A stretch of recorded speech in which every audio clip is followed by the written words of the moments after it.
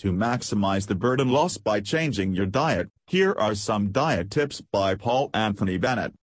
Eat much fiber. The explanation you do not see is plenty of overweight sheep is that they eat a lot of fiber. Fiber, or roughage, because it is more commonly called, adds bulk to your food. It causes you to feel sated, hence, someone whose diet is high in fiber doesn't tend to overeat and usually consumes fewer calories. Foods rich in fiber are also, as a rule, low-calorie. Fiber also helps flush away the fat that might otherwise accumulate within the lining of your duct. 2. Eat slowly. People overeat actually because they eat too fast.